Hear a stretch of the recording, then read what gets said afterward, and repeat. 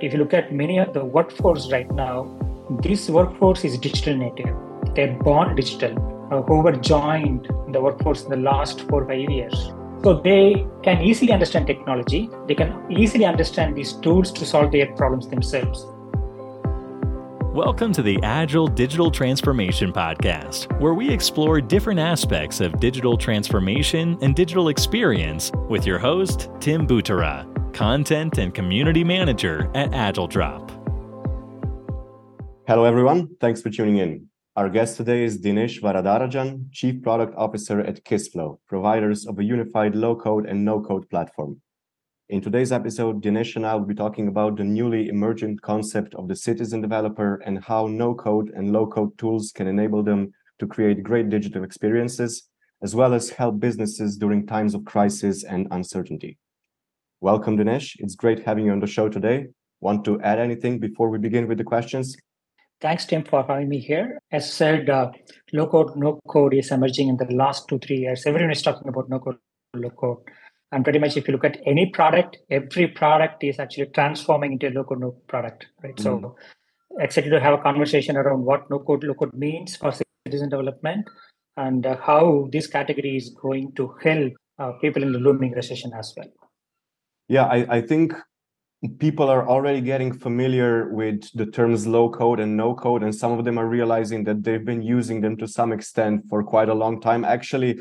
But I think that the newer concept, the newer term here is the citizen developer. So my first question for you today is, what is a citizen developer? That's a good question. If you look at citizen developer, maybe a new term, but the concept is not new. If you look at like 3 decades or 4 decades back, any business user who is curious enough to understand technology, they always had some tools which they can use to solve their problems, right? It started way back with Lotus Notes, with spreadsheets, macros, and all that. And citizen development platforms right now are probably the most sophisticated and highly abstracted versions of the underlying platform the engineers normally use, right? So the business users, the segment of business users who are curious about technology, they have the whole power of the underlying platforms, which are abstracted to an extent they can use that to develop applications without relying on IT, right? So we call this category citizen development. And if you look at the last 2-3 years, these platforms are emerging, and there are a huge category of citizen developers who are actually developing this application. This also because of the generation, right? If you look at many of the workforce right now, this workforce is digital native. They're born digital.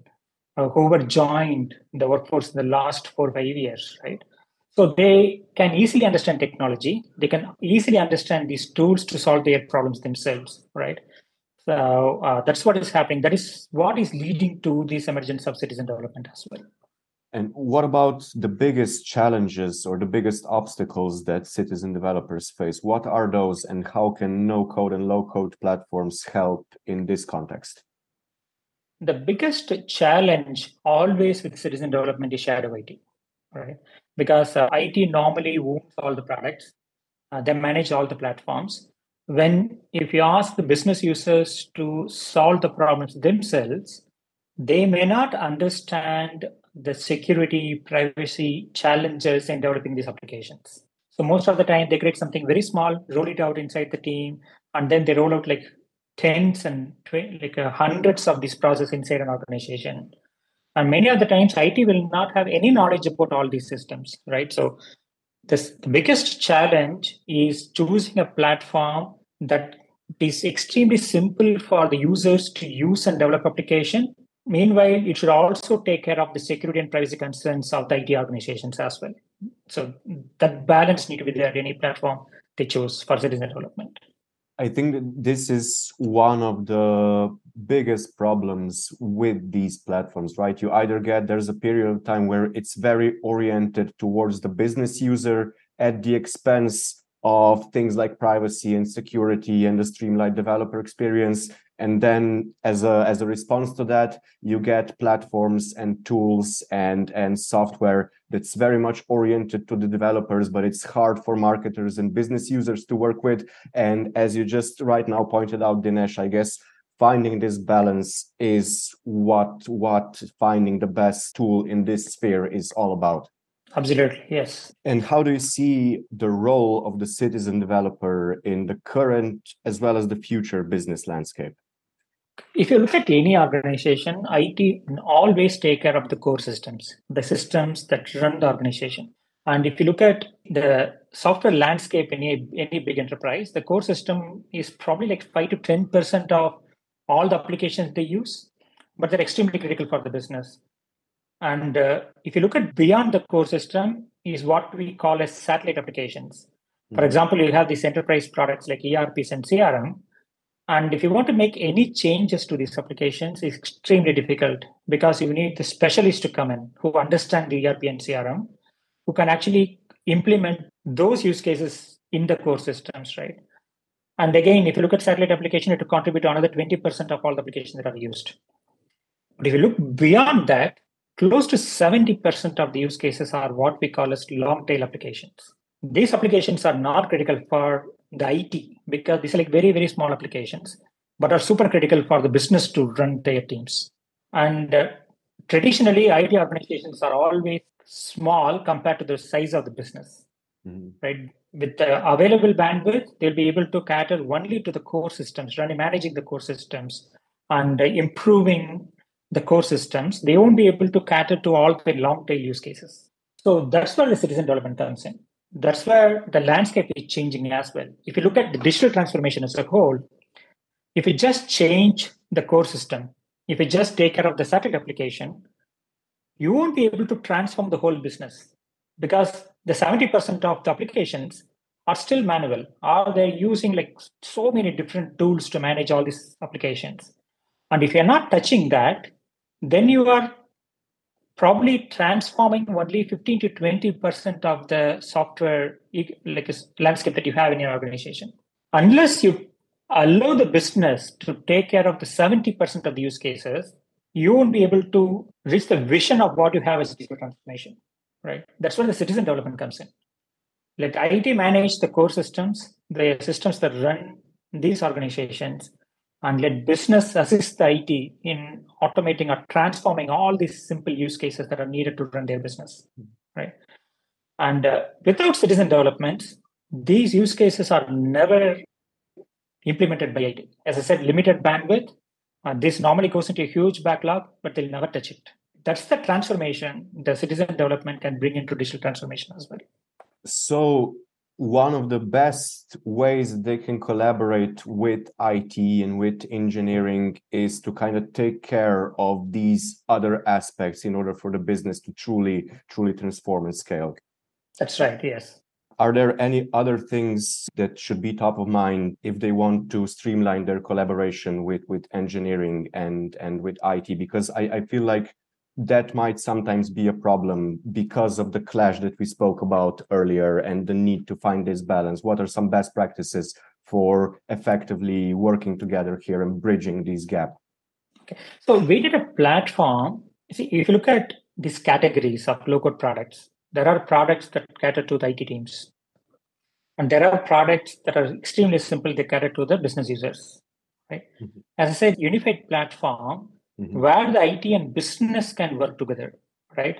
Where IT will have complete control over what actually gets into the enterprise, right? What is deployed in enterprise, while the business can quickly automate the use case, right? With very less dependency from IT, right?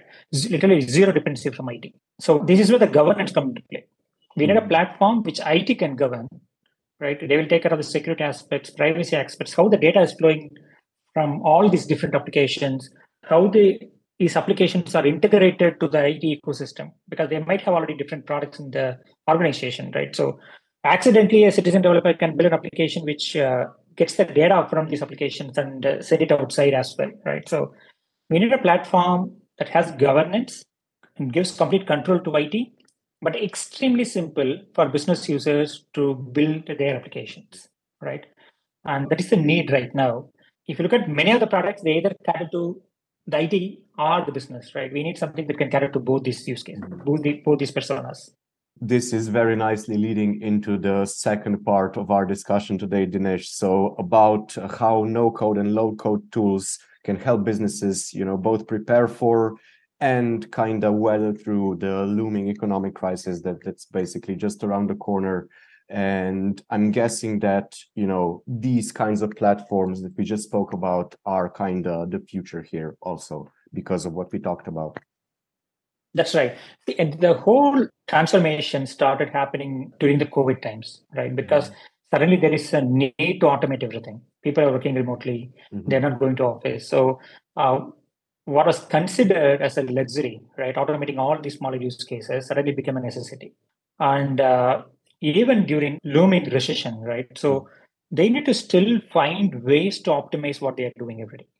Everything is in short supply because we can't spend a lot of money in like changing all the core systems, buying like very expensive products, like huge consulting engagement. So the business still need to run.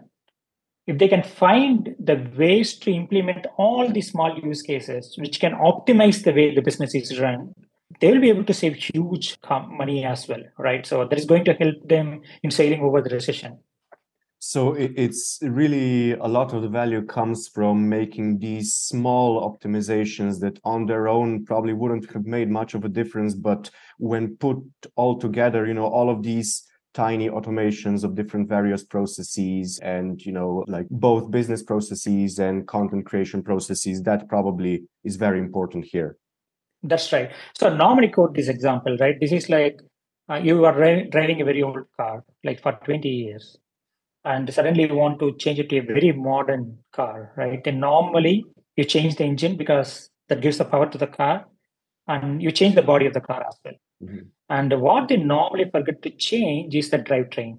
Even if we change the engine, the drivetrain gets the power from the engine and actually gets it to all the wheels as well. And if you don't change the drivetrain, which is invisible, then you won't be able to get the full benefit of changing the engine or having a fancy body. These long tail applications, all the invisible applications are the ones which actually run the organization, run the business operations. And if you don't change that, you won't be able to optimize your business. You won't be able to actually complete the vision of your digital transformation as well. Yeah, I think this is kind of one of the main qualities of the digital world. It's similar to like AI and stuff like that, where you have all of these experiences, either internal business experiences or outward facing customer experiences that rely on so many of these tiny invisible mechanisms and processes running that most of the people that interact with them don't even know about which ones they are, let alone, all the plethora of them. That's true. Another concept that we can maybe discuss a little bit are customizable work platforms. Can you tell us a little bit more about those? Normally, as I said, the work platform is the whole spectrum of what you do at work. As I said, it starts with core systems to long tail. Typically, there are two ways the companies try to solve it, right? One, they buy a ready-made product, right, which allows customization, and they try to customize to fit their needs. And the other way to solve it is actually using a platform. There is a reason where you're choosing a platform. If you look at citizen development as a concept, it is not giving abstractions over what all the programming languages or the frameworks that you use. Because citizen developers don't understand technology artifacts. They don't understand what database means, what table means, what a schema is, what a data model is. So if you look at many of these products, right, if you actually buy a product, allow them to customize, then they need to understand the programming artifact, which is extremely difficult for them. That's a semantic gap we are talking about. So the platforms, the citizen development platforms, gives a very high level of abstraction where the users don't have to understand systemic artifacts. Yet these platforms talk their language, right? So with very minimal learning curve, they will be able to use these platforms and then automate their work. That's what we call as the work platforms, right? Instead of buying a product, allowing them to customize, choose a platform which is designed for these business users or the citizen developers to build applications. And so this is what customizable refers to, that business users are able to customize the work platform to their specific needs. Exactly. And their specific level of tech savviness, I guess. That's true. Another thing is, if you see that the biggest challenge in any enterprise is if the business gives a requirement to IT. IT will implement something and goes back to the business. Business will never accept that because the IT won't be able to understand that all the requirements of the business, and business won't be able to articulate 100% of the requirements as well because this is an iterative process.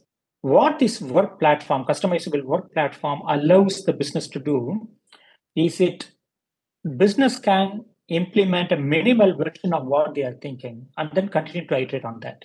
Mm-hmm. And if business owns, it's the IKEA effect we normally talk about, right? If the business own it, they immediately put it into production. They don't actually wait for 100% complete application because they are the ones who are championing it. They are the ones who are championing the adoption of the systems inside the team or a department.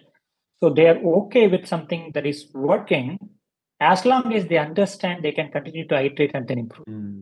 Right? Okay. That's what these work platforms allow them to do. Yeah, that makes a lot of sense. And that's definitely what will be the standard in the future if it's not already becoming that. Yes. Well, Dinesh, this has been a great discussion. And I just have one final question before we wrap up the call. And I'm wondering, what are your top tips for those companies who are looking to adopt and embrace more low-code and no-code development tools and processes? One mantra, governance. If you look at any organization, you have citizen developers, people who are curious, who want to do things themselves, right? So most of the time, because of challenges in governing these platforms, IT will never allow the business to implement solutions on their own. And if you want to elevate that fear, choose a product that gives complete control to the IT while giving extreme flexibility for the business to build applications themselves. So that's one of the tips that the IT need to remember because they're not losing control. Rather, they are getting people who are ready to work along with them in the digital transformation journey. Mm-hmm. Right. So that's what they need to realize, and then they need to choose the right product as well. Well, that's definitely the key thing to keep in mind here. Thank you so much, Dinesh, for joining us today. Anything you'd like to say before we wrap it up, besides your contact info for listeners who'd like to contact you, of course? Yeah, thanks again. It's a wonderful conversation. So I really enjoyed this as well. So if you want to explore further, you can always visit kissflow.com or you can write to me at dinesh@kissflow.com as well. Thank you for having me here. It's wonderful talking to you. Have a wonderful day. Thank you, Dinesh. It's been great talking to you as well, and a great day to you too. And to our listeners, that's all for this episode. Have a great day, everyone, and stay safe. Thanks for tuning in. If you'd like to check out our other episodes, you can find all of them at agiledrop.com/podcast, as well as on all the most popular podcasting platforms. Make sure to subscribe so you don't miss any new episodes, and don't forget to share the podcast with your friends and colleagues.